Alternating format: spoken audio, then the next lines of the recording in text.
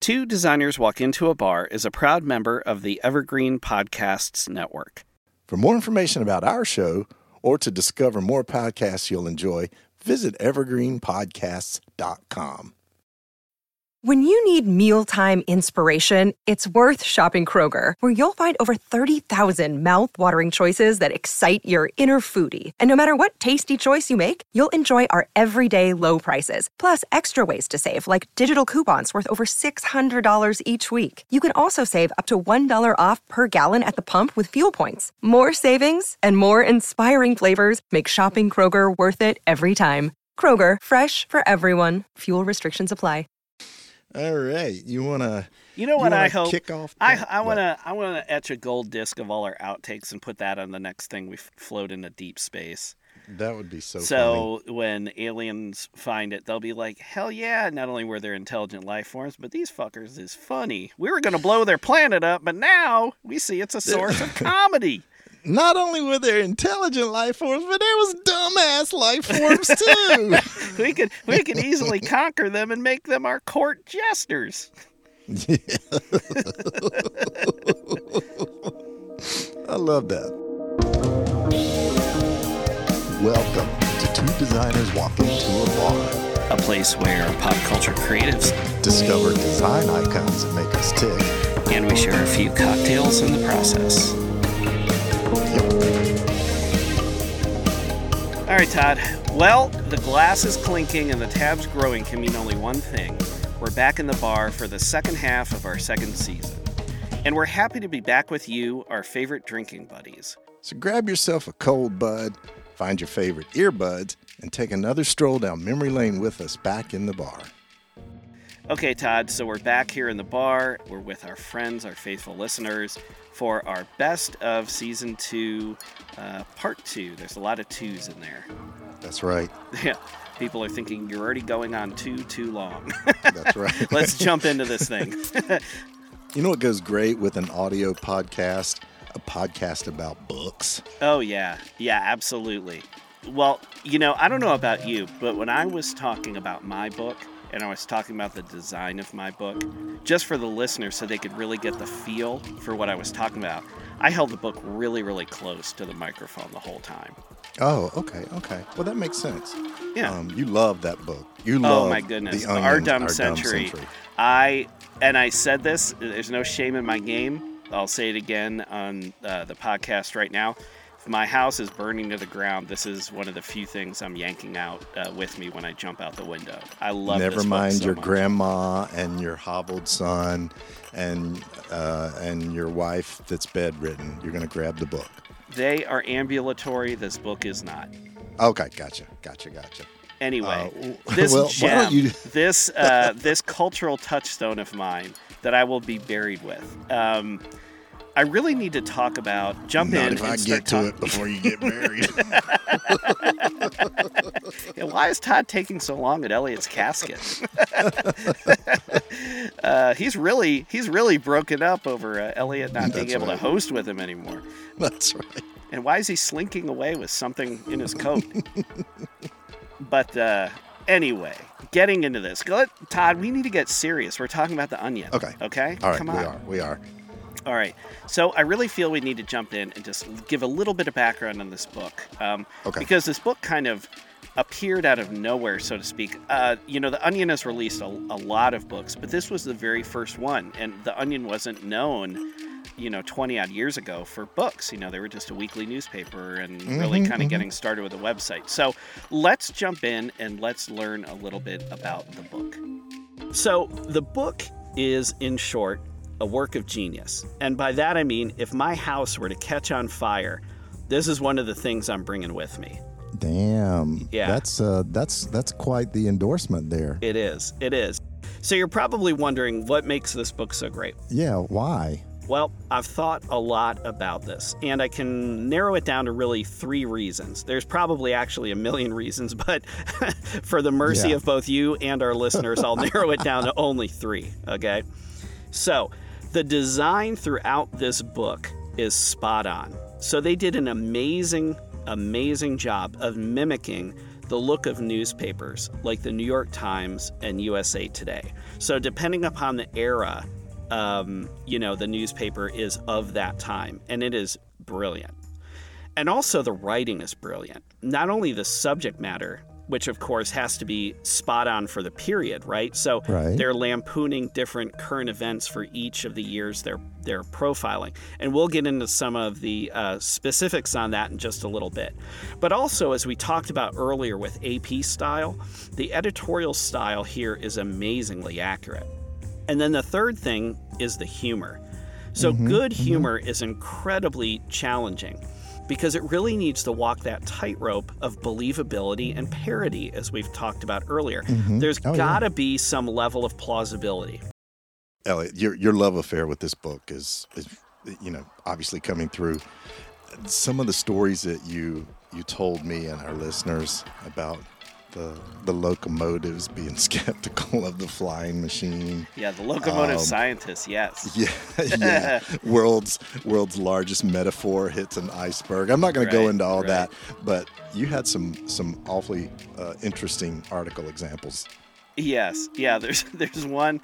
I mean, there are so many that are wonderful, and we talk about them in the full episode, but I want to revisit one of my favorites, and I think one of the reasons is because it involves a turn of phrase that a lot of people use every day and may not know the origins of. So let's jump in, and we've talked about mascots before. We've talked about product mascots and that sort of thing, and this is a perfect example of weaving two of our favorite loves together in a single pop culture nugget. So, pop culture reference here. So, Jonestown. We all remember the Jonestown, the phrase drinking the Kool-Aid. Drinking the Kool-Aid, yeah. Anthropomorphic juice pitcher among dead in Jonestown cult suicide. And again, the brilliant thing about this is, they have the picture in French Guiana of all the people, but about 2/3 of the way back in the distance, you see the glass pot belly of the Kool-Aid man lying amongst the dead. I mean, it's horribly fun. So, in the case of the book that I brought to the bar was the Batman book by Chip Kidd. Yeah. Chip Kidd, obviously, he's a well-known book designer, art director, and Batman collector, which is exactly the only thing we have in common, he and I. But what I was talking about in sort of the way they treated things was this beauty of the objects. They were photographed, they were illustrated, they were used as sort of these objects to art, these sort of worn, you could see the love in them. Yeah. Why don't we listen to the clip? How about that? And the cool thing about this is it's not a collectibles book like a catalog where it shows like, Batman toy radio from 1972. They're shot like objects of art. They're beautiful. They're shot by a photographer named Jeff Spears. They're close up. You get to see the texture of these things. You get to see this kind of wornness of there. And it's just captivating. You look at this and you just see these things that have a life of their own. Okay, Todd. So we're talking about how these objects are shot and how they look and why they were included. You really do a wonderful job getting into that. But of course, the way this whole book starts, the way it gets going is an odd description of a single object that's for sale, and the phrase that's used could really go in a lot of different directions. Right.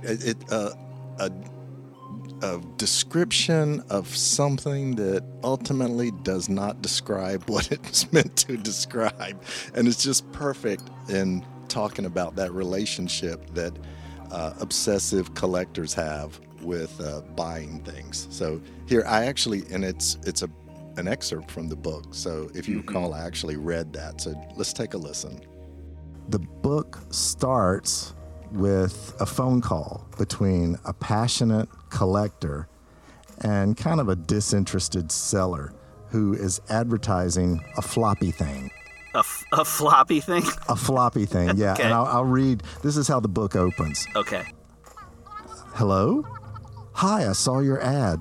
Yeah. I'm interested in number 88. Yeah. Is it sold yet? Let me check. ... No. Could you tell me more about it? It's a floppy thing from the 60s without the stick.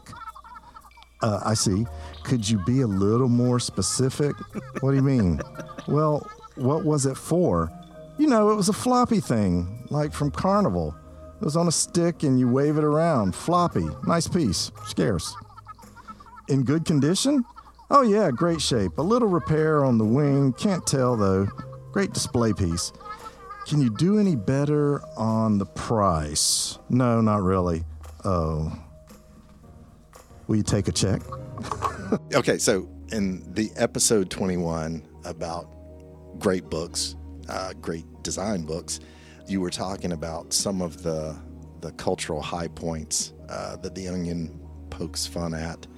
And episode 22, which is titled Iconic Images, I love this episode. I love this episode because it talks about one of my favorite subjects ever.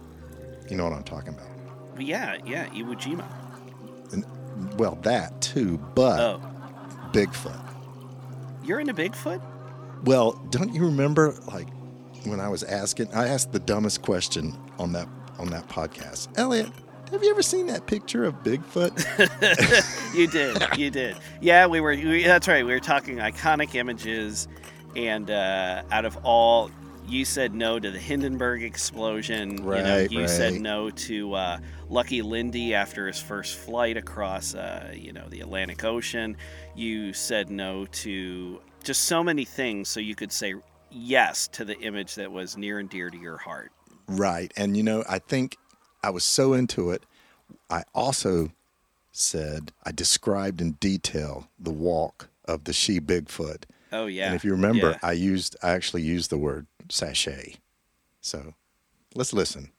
But you know Bigfoot, right? You've seen pictures of Bigfoot, right? You've seen statues of Bigfoot. You've seen mugs, T-shirts, hipster wear. There's a musical festival called Sasquatch Festival. Bigfoot's pretty hip and cool. Yeah. Yeah, I've spent some time in the Pacific Northwest. I've brought back some Bigfoot souvenirs. All right, so I want to talk about frame 352, taken from the 59 seconds of footage shot by Roger Patterson and Bob Gimlin. It was shot on October 20th, 1967 in Northern California. Do you know the image I'm talking about? The one where Bigfoot's kind of strolling? It's a grainy image. Yes. Yeah, it's a dry creek bed, fallen trees, rocks, autumn foliage in the background, this dark brown, hairy figure with breasts walking away from the viewer. Turns to look back in mid-stride, left arm and right leg forward, right arm and left leg behind, just sashaying along the dry creek bed. All right, you remember, I really got into the research on this one. You did. You went deep. And I want to just say that if you're skipping the episode, go back and listen to it because I'm fair and balanced. I didn't present, is Bigfoot real? Is Bigfoot a hoax? I presented both sides. I presented the scientific explanation from cryptozoologist. And I don't know if you remember, Elliot, there was one thing that was missing from Pat the Bigfoot. Well, the one thing I remember missing was the call we were supposed to get from Discovery for our own series. That too, but take a listen to this clip and you can hear what cryptozoologists were skeptical about. But this is the biggie. This was the real one for skeptics. Okay. The picture of Patty the Bigfoot had no crack. Her butt wasn't separated enough. So that's what cryptozoologists point to as this isn't real because that ape doesn't have a crack. So there wasn't enough junk in Bigfoot's trunk? There was a lot of junk, but it was not separated into sections. Okay, Todd. So let's just say, given the task, the task we gave ourselves for iconic images, I'm not going to say you didn't rise to the challenge. Let's just say you did it in your own unique way. I did it with, yeah. Yeah. Speaking of things rising or making something risen. I thought you brought some elegance. Things being raised. Yeah, I'm raising a point right now, which is, right. Folks, you can fast forward through Todd's part and just stick with mine, I think is what we're agreeing on here. Yes. So in all seriousness, I chose an image that I guarantee everyone listening has to be familiar with from so many different points of exposure, really over your entire life. I mean, do you remember the first time you saw the Iwo Jima flag raising? Or it's just kind of this thing that's always been around. Yeah, it is. I don't. I actually don't. And, truthful for me, I probably saw that image in a three-dimensional sculpture somewhere before I actually saw the photograph. So it's so embedded in our lives. But you brought some really interesting backstory of not only about the flag raising, but why it was there and what that environment was like. Yeah, so let's jump in and let's learn a little bit about the image itself. This is, without argument, one of the most iconic photos that's ever been taken, certainly in American history, right? Mm-hmm. We see it everywhere. And it just remains an enduring image of American men at war and is probably the most famous photo from World War II. You mentioned the sailor kissing the gal, the nurse in Times Square. That's probably the second most famous photo, I would think, right? Mm-hmm. So where did this photo come from? Like, what's the origin story? So this photo was taken by Joe Rosenthal, who was a photographer with the Associated Press. And he took the photo on February 23rd, 1945, okay? So that was a Friday. Mm-hmm.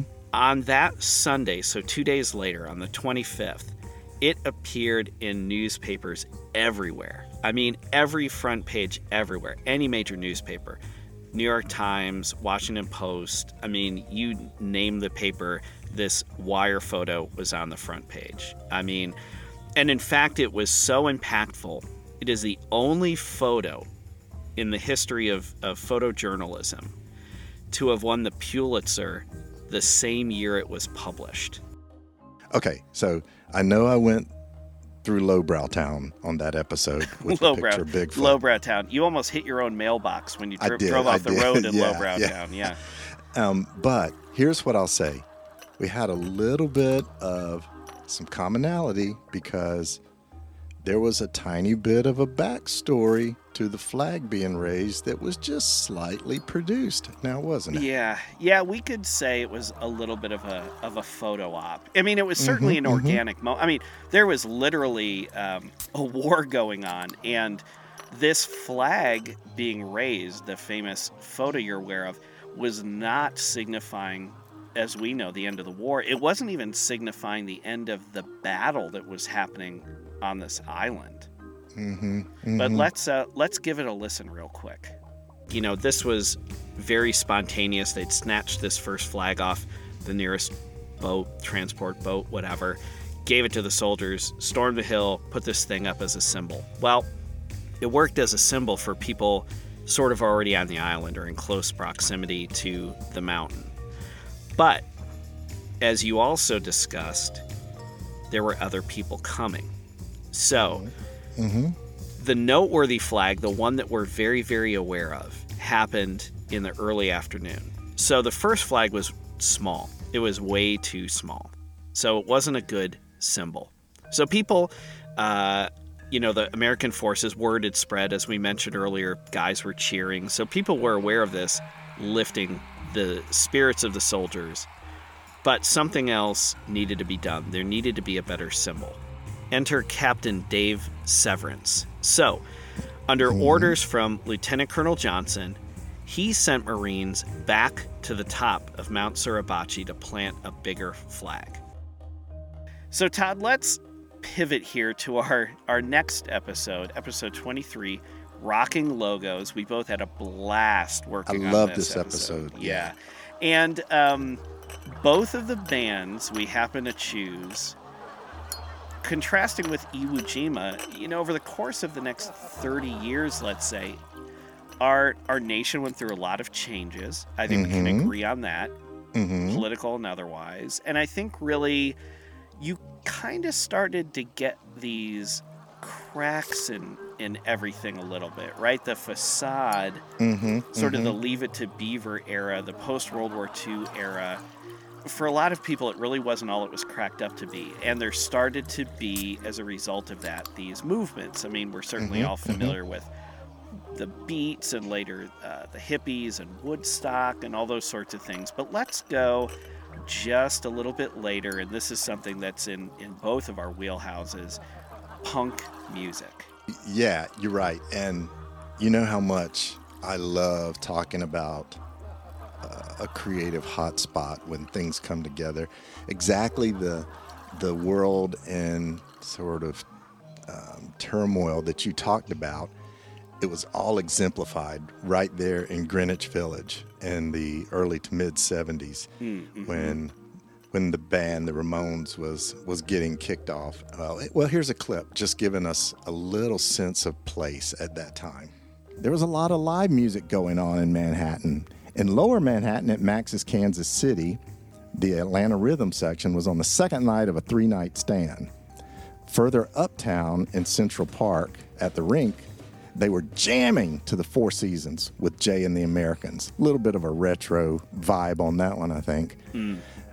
Even further uptown at 125th Street in Harlem, the Citadel of Soul, known as the Apollo Theater, they were going to tear it up that night because Ike and Tina Turner Revue was there. So you've got this crazy clash of music all over Manhattan. But way, way, way down in Greenwich Village, it was hot and humid, particularly on the Bowery, where it always smelled like piss and old beer. Probably old piss and old beer. Kind of like our bar. Yeah, right. But that didn't matter to the crowds that are packing the legendary CBGB. They were used to this. They were always there. They were always looking at bands that were from the neighborhood. And that night, August 16th, was no different. They were there to see local neighborhood favorites, Blondie. So what's kind of cool is on that August night, a new band from Queens was going to open for Blondie, someone that no one had ever heard of. And you know who we're talking about. We've already announced this. But this was their first performance ever. The four guys, they were different, crazy different. They shared the same look, long dark hair, black leather jackets, white T-shirts, torn jeans, Chuck Taylor sneakers. They were odd looking, and they sounded like nothing else the locals had experienced. Again, love talking about that environment. But the episode was about logos, and Arturo Vega, the guy that designed the Ramones logo, he referred to them as the All-American Band and changed the symbolism for the presidential seal since he thought the Ramones represented the All-American Band and the presidential seal was All-American, changed that to make sort of a unique take on the Ramones logo. Let's hear a little about that. He based this logo, what he did, obviously he saw the Great Seal, and he took a self-portrait in a Times Square photo booth, which, ew, for one thing. And it was just of his midsection, and he's wearing an eagle belt buckle. So from the eagle belt buckle, again, took a Times Square photo booth picture. He replaced the sign of peace, which is the olive branch in the Great Seal, in the eagle's dexter talon with an apple branch. And see, I learned some cool words too while I was looking at this. When you're talking about the seal, Dexter, dude, and that would Sinister. be how that would be an amazing band name, Dexter Talon. Yeah, or a comic, or like an anti-hero in a comic book, maybe. Yeah, so the eagle has two talons, a dexter talon and a sinister talon. Ooh, I like that even more. Yeah, and these come from the Latin names of like destiny, distinction, direction, and sinister. It means something, I don't know. Anyway. It probably means left and right, I would think. I think it does. I think it does in Latin. And anyway, so he replaced the olive branch with an apple branch because that's all American. The Ramones were as American as apple pie. And in the left talon, the sinister talon, he replaced the arrows with a baseball bat to symbolize particularly Johnny Ramone's love of the all-American sport. And of course, great Ramones song, Beat on the Brat with a baseball bat. And in the eagle's beak is a scroll. And instead of saying E pluribus unum, it reads, Hey ho, let's go, which was the opening lyrics from the band's first single, Blitzkrieg Bop. Now, originally, though, this is what was kind of funny. I think this is more hilarious. Arturo had the phrase, look out below, in the eagle's scroll coming from its mouth, which is funny because when you think about the majesty of a bald eagle pooping on people, that's... which I'm sure Punk thought, the government and the man was doing on a daily basis, right? Right.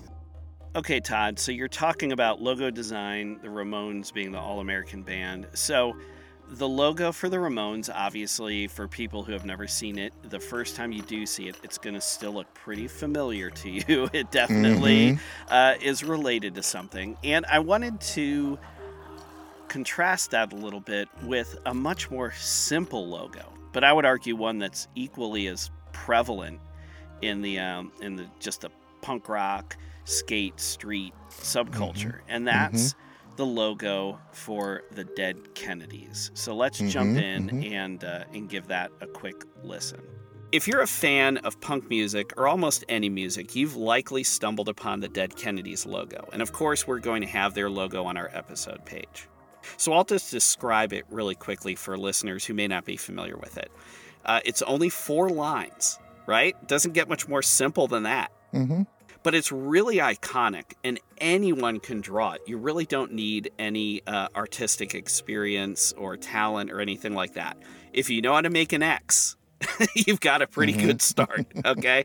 So literally it's an X, then a vertical line that comes down bisecting the X. So it's kind of like an asterisk, if you will. And then on the left-hand side, there's a second shorter vertical line that connects the 2 left line ends to form a D shape, right? Then when it's done, you have a D that is pointy and it kisses right up to a letter K. So it's a DK sort of visual lockup or brand here. And then sometimes it has a circle behind it, but the circle isn't encompassing this DK shape. It's actually behind it and just providing a little aspect of color or texture. So the lines sort of have this energy because they're bursting past the circle. One of the things that you got to love about the Dead Kennedys logo is anyone can draw it. It's iconic, but it's also very simple. And the guy that's claimed to design it, Winston Smith, is that his name? Yep. Okay, so he did a couple other bits for the Dead Kennedys and their associates. And, he kind of had a little bit of an unconventional way of working, just like Arturo Vega did, right? Yeah, absolutely. So one of the other logos that he did was for Alternative Tentacles, which was the self-run record label of the Dead Kennedys. I mean, they're not going to be on a major label, Todd. I mean, they're sticking it to the man. And so Winston Smith wasn't really a logo designer. Like, he designed logos, but he was really a fine artist. And there is something that when it comes to their work that all fine artists do. And in this case, with his logo design, Winston Smith was no exception. Let's give this clip a quick listen. Okay. This guy was a straight baller, man, because he also signed this logo. This is a logo. And so his initials are really small in an empty area in the bottom of the border of this logo. There's a little WS. So I think it's great because when I was looking more closely at this logo, it reminded me of how when American coins get minted, they always put a letter for where the coin was actually struck because there are, of course, different mints in different parts of the country. So in a weird way, yes, it looks like a presidential seal, but it also looks like it could be on a coin of some sort. Maybe it wasn't. I'm not aware of that. I've never seen that. But I thought it was great that it kind of sort of riffs on the presidential seal, but also riffs on American currency in a way, right? You know, money being the almighty God or whatever. Hey, Todd, speaking of signing stuff, did you pay our tab from our last visit here for our episode recording?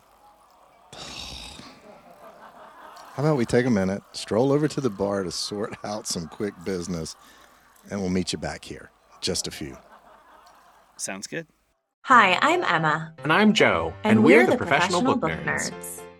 2 Mondays a month, we interview authors and talk about their upcoming books, what drives them, and their go-to order at the cafe. On Thursdays, we share recommendations and dive into topics readers face, like how do I actually read the books on my to-be-read list? You can find the Professional Book Nerds podcast on Apple Podcasts, Spotify, or wherever you get your podcasts. Want to learn more about us? Our website is professionalbooknerds.com, and you can find us on Instagram, Twitter, and TikTok at ProBookNerds. We hope you'll come and listen, and as always, happy reading!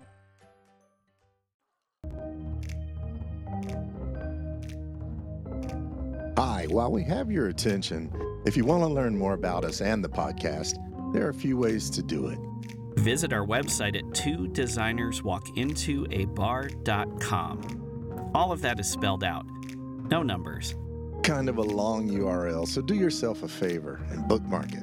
Once you're there, you can find links to more information about the subjects in this episode, our episode archive, and information about both of us. Wait, we do want people to visit, right? Well, and look for us on social media. You can find those links on our website as well. And while we're at it, if you have a friend who you feel will dig on our rambling, tell him or her what we're up to. While we can't guarantee that they will remain your friend, we can guarantee that they will listen to at least 30 seconds of whatever episode you send them the link to. That's being a little shameless. And speaking of being shameless, it wouldn't be a proper ask if we didn't mention that if you like what you hear, you can also make a donation via our website. We have a Nigerian prince handling all transactions for us. In fact, he told us to mention that we have stickers to mail to anyone who donates $10 or more. Are we done? We're done. We're done. All right, so episode 24, I think we released that just right before Halloween, so we picked a classic genre of movie posters, horror posters, and particularly B-movie horror posters. And we quickly got to a common illustrator that we both love. Yes, right? Yes. The one and only, never to be duplicated in anyone's lifetime, Reynold Brown. Like, we both were talking about how much we love his work. Right. And so I chose the movie Tarantula, which is an epic piece of celluloid. It is. Second only to Airplane. Correct. And you know, the funny thing is, like Reynold Brown, if you look at most of his B-movie horror posters, they rely on kind of a touch of phobias, which the movies did. And also we joked a little bit about the wonkiness of his scale of things. And I ain't taking nothing away from the guy. He did great work.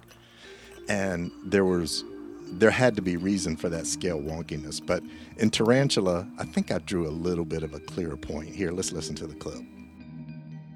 I'll describe the poster a little bit here. It depicts a mob trying to escape a giant 100-foot tall tarantula. I can't imagine why.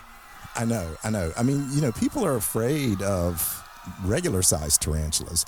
That actually is the second most popular phobia. I looked it up, is arachnophobia. Is the first most popular phobia fear of our podcast?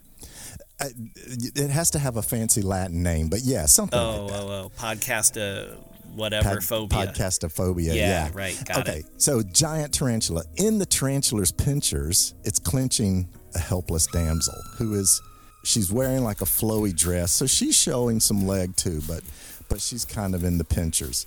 And I would say, like we talked about, similar to some of Reynold Brown's other posters, including 50-Foot Woman, there's a little hocus pocus going on with the scale here. Yeah. Oh, yeah. The spider is at least 4 times larger than 3-story buildings that are in the same scene. Yet the woman in the pinchers is kind of correct compared to the size of the stars in the foreground. So speaking of the stars in the foreground, there are 2 figures, one representing John Agar and another representing Mary Corday. Look, Elliot, they are so terrified that they are literally running out of the frame of the illustration of this tarantula, and they're running towards the type that mentions their name, which I think is kind of a clever device. Yeah, absolutely. So, Todd, we can agree that even when Reynold Brown maybe was doing a little bit of wrong, he could, in reality, truly do no wrong. I mean, the scale wonkiness, sure. Correct. So the poster I chose was from, I would argue, your movie. Certainly as far as like movies go, like the actual final product. Without a doubt, you have a better movie as a piece of cinema, I think. Well, maybe. okay. From like they're the both the really effect. good. Yeah, they're both great in their own way. I would say, though, the poster I zeroed in on, again, sort of like the Iwo Jima image, I guarantee everybody knows what the Attack of the 50-Foot Woman poster looks like. I mean, this thing has been everywhere over the years. In fact, lasting imprint, hasn't it? Yeah, without question. In fact, let's give this clip a listen real quick where we talk about that. The poster, just to give you some like quick accolades here, the poster was actually ranked number 8 on the 25 best movie posters ever by Premiere Magazine. So this is like an iconic thing, right? I would like to see the 7 above it. Yeah, I would too. If Ghostbusters is not one of those 7, then there is nothing right in this world. And if Airplane isn't also one of those 7. God, I know. Like, you can't trust Hollywood. We've had this discussion before. Yeah, I know this is, well, we could, that's a whole podcast unto itself. Thing. Yes. Anyway, this poster shows a woman far larger than 50 feet in height, as you mentioned, straddling a highway overpass that snakes into the foreground with the skyline behind her of the city against a bright yellow background. So she's dressed in a sort of bikini top and short sort of tennis skirt type of bottom, which is the same costume this woman wears in the film, okay? Where does a 50-foot woman buy clothing that size? Well, apparently, at least what I remember from the movie, it was sort of like the bed sheets that she was when she was bedridden, when she started. But still, those would have to be massive bed sheets for her to fit into when she's 50 feet tall, because they're wrapping around her waist and wrapping around her chest. So I don't know if this was like, Superman's baby blanket and it stretched and grew as he did. Todd, I think it goes without saying, there are some holes in the plot. So Todd, of course, in that poster, we have our 50-foot woman who is, as we talk about in the episode, much larger, in fact, than 50 feet, if anyone knows the relative scale of other human beings and cars and things of that nature. And speaking of cars, I would say Reynold Brown, certainly, he was amazing in the sense of he was a fine draftsman. He did a lot of spot-on work that was to scale and very, very detailed.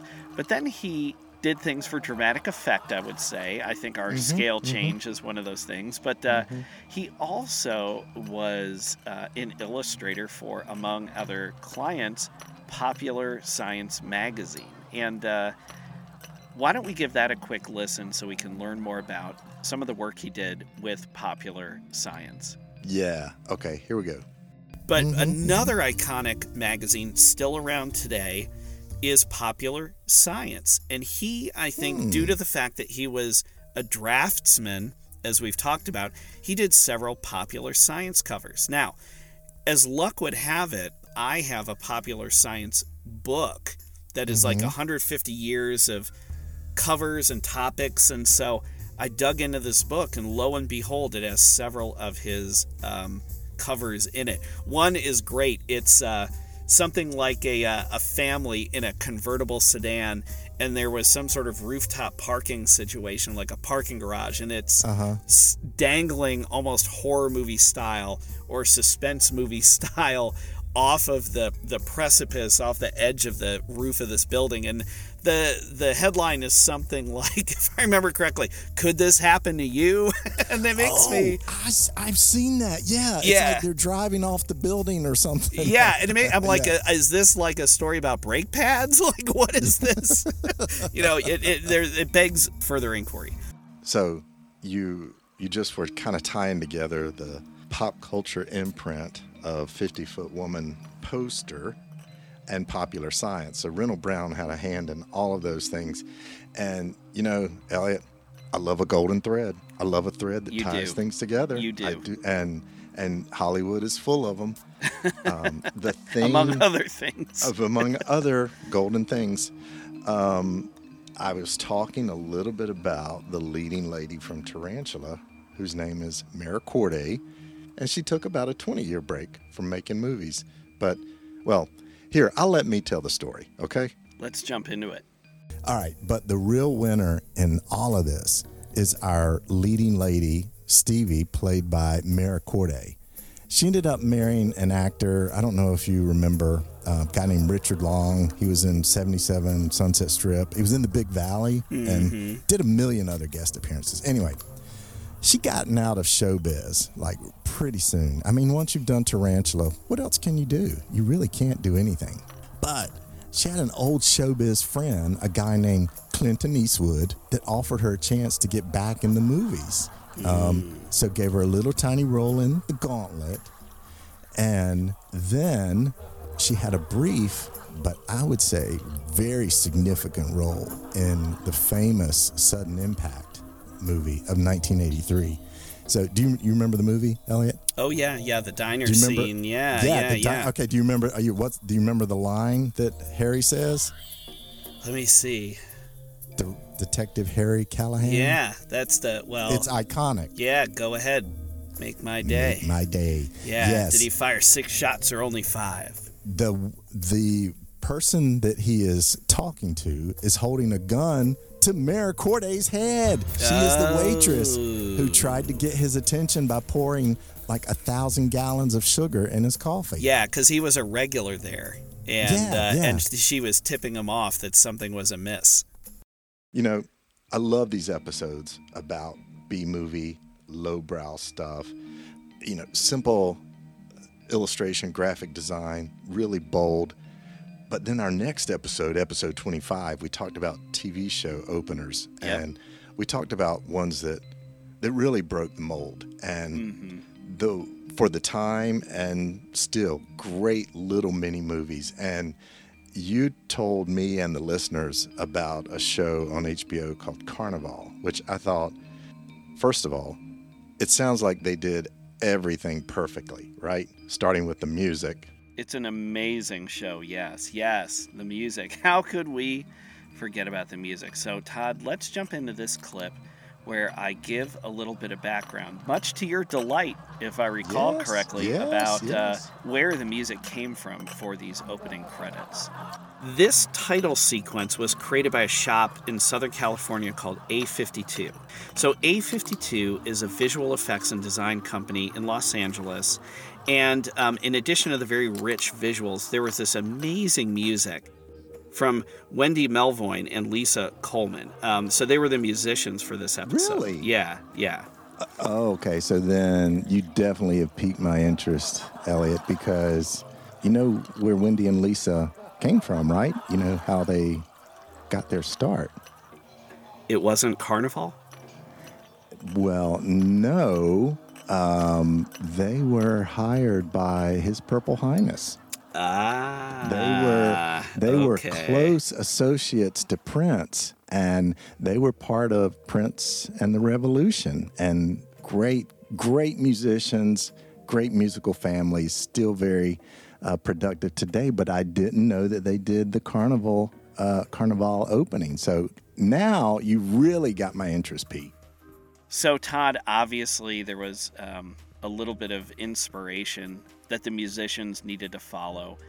But, of course, music is certainly an important part of credits, but it's not everything. Of course, there needs to also be a visual driver. And in the case of Carnival, what is so amazing about these opening credits is the way, you mentioned a minute ago, Golden Thread, the way that the designers and editors of this TV show opener, the way they were able to stitch together all of these artifacts of the time period, the Depression era Dust Bowl part of the United States, but also flavor it with a little something else that gives a nod to the mysticism underlying the show. Yeah, I love the device that they used, and you told us a little bit about that as well as the show. So let's hear you go into a little bit about how tarot cards were used.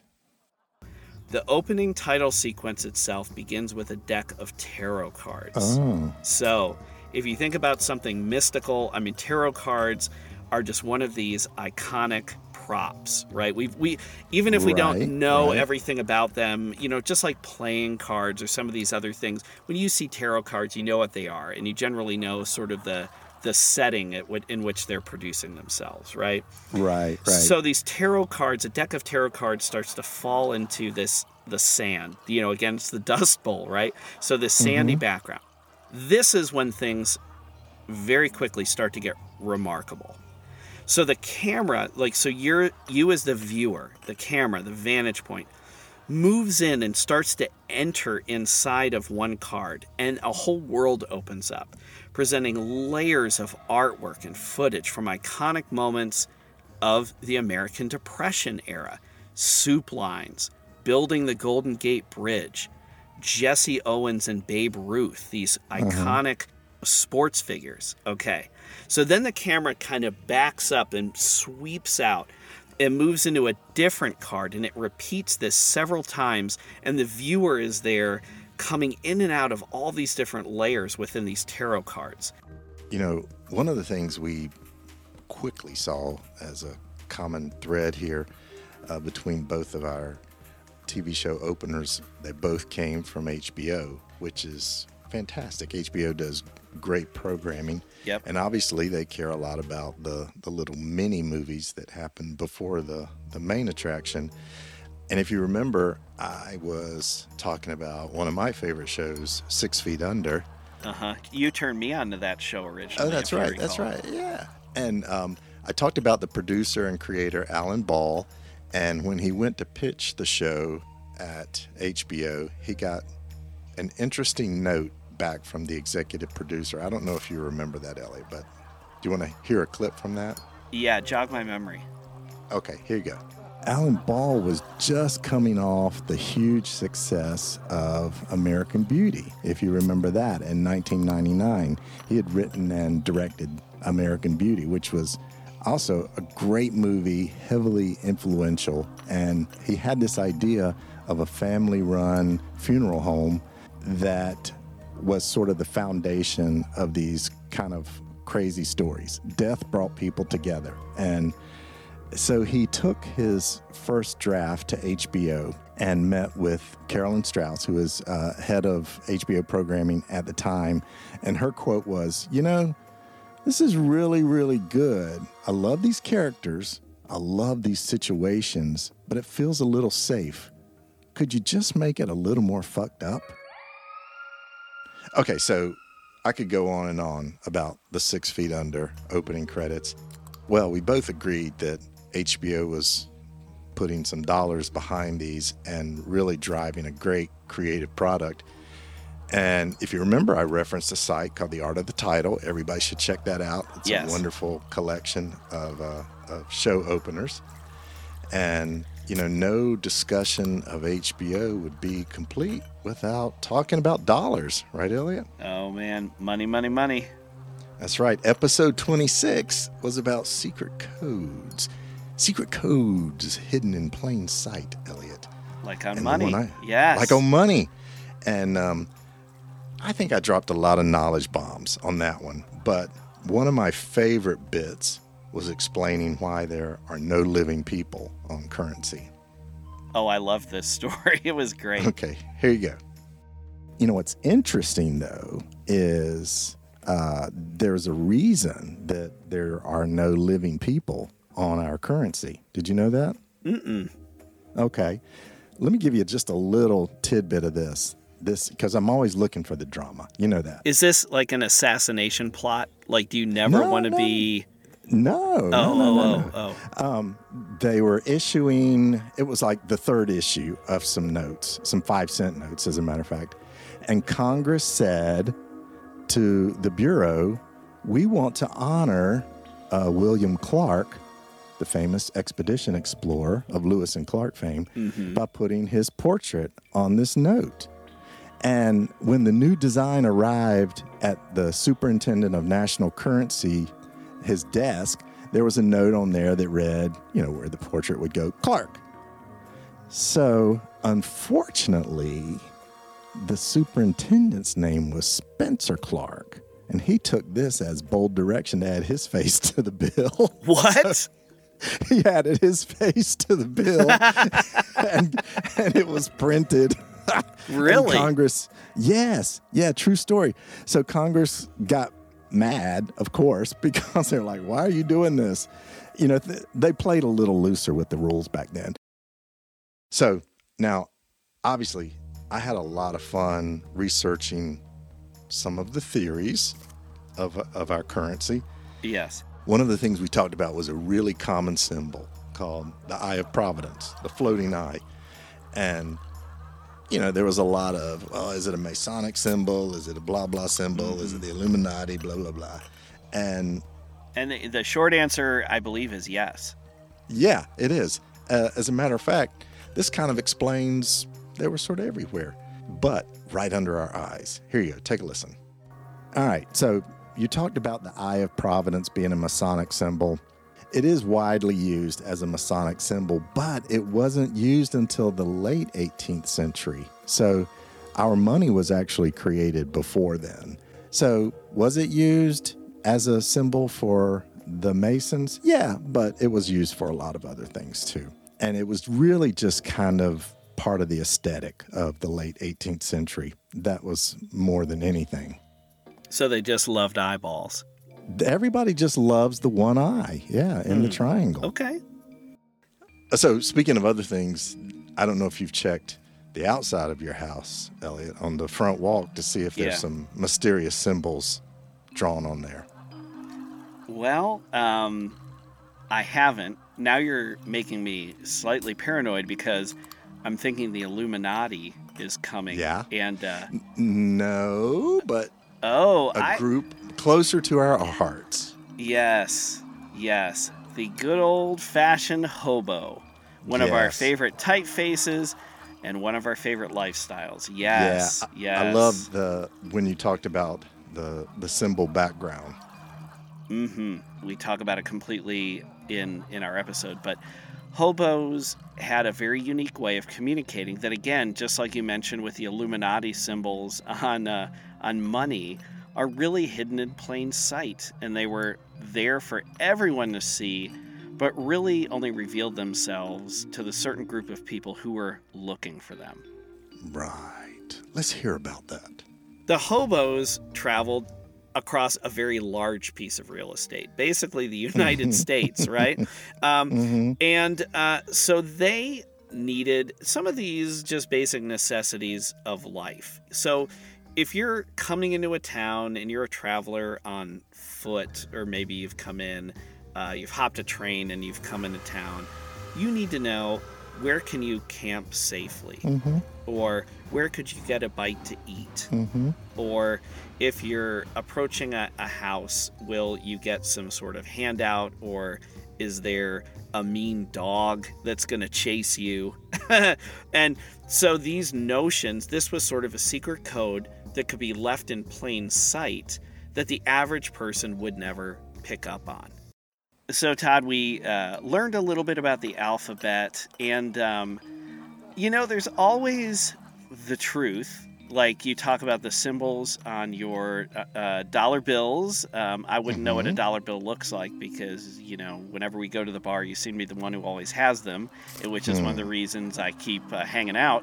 But I digress. Those are real. And then the reason they're there, it's maybe truthful, but maybe there's a little bit of fantasy to it. Who can say? We might be being monitored. Just careful what you're saying. Yeah, you're right. Well, I've coated the walls in tinfoil before we started recording. Okay, good. Yeah. So we're to protect you from hobos? Mm-hmm. Hobo radiation and hobo eavesdropping. That's exactly right. There's just one problem with the alphabet. It might not be all it's cracked up to be. Don't say that. Don't say that. Oh, well, the problem is I've already said it here, and I'll prove it. Can we just go to a clip real quick? Okay. Yeah, let's do that. Good. All right. So far, this is sounding pretty good. In fact, I'll go one step further. So, the Webster's Third New International Dictionary also supplies a listing of hobo signs under the entry for hobo. So, things are great, right? Mm-hmm. Think about, we have ample paper trail. We have 150 years of documentation. So, apparently, in spite of all this, we don't know if any of these symbols were actually used by real hobos. So, it's a documented history of just documented history. Right. It may not have existed, and that's fine. Yeah, people just sort of fell in love with the notion, and kind of like our friend Bigfoot, it just kind of took on a life of its own and perpetuated itself. All right. So, man, can you believe 2 seasons?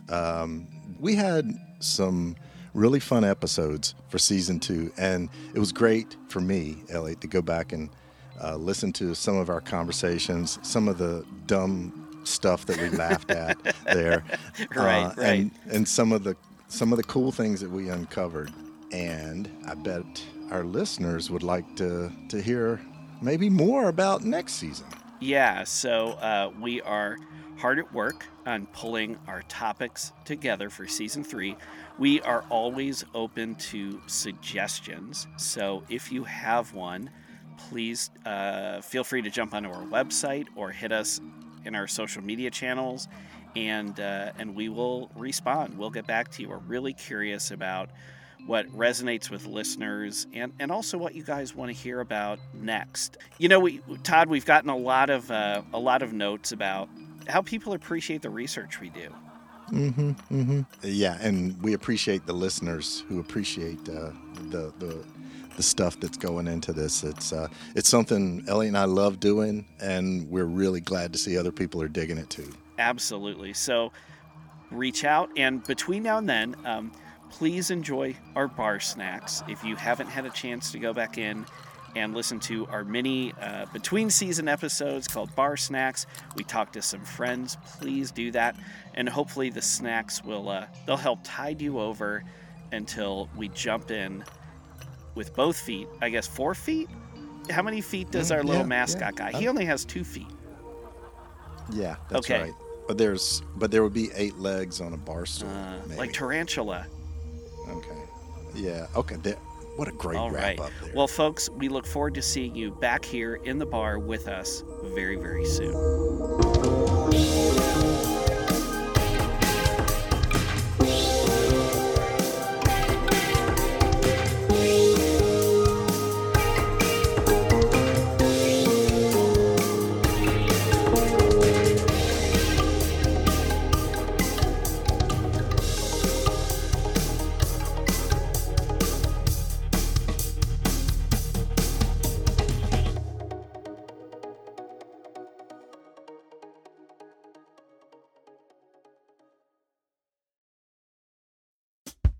Hey nerds, I'm Sarah, the paper nerd, and if you've ever wondered what goes into that greeting card you just sent or received, well, quite a lot.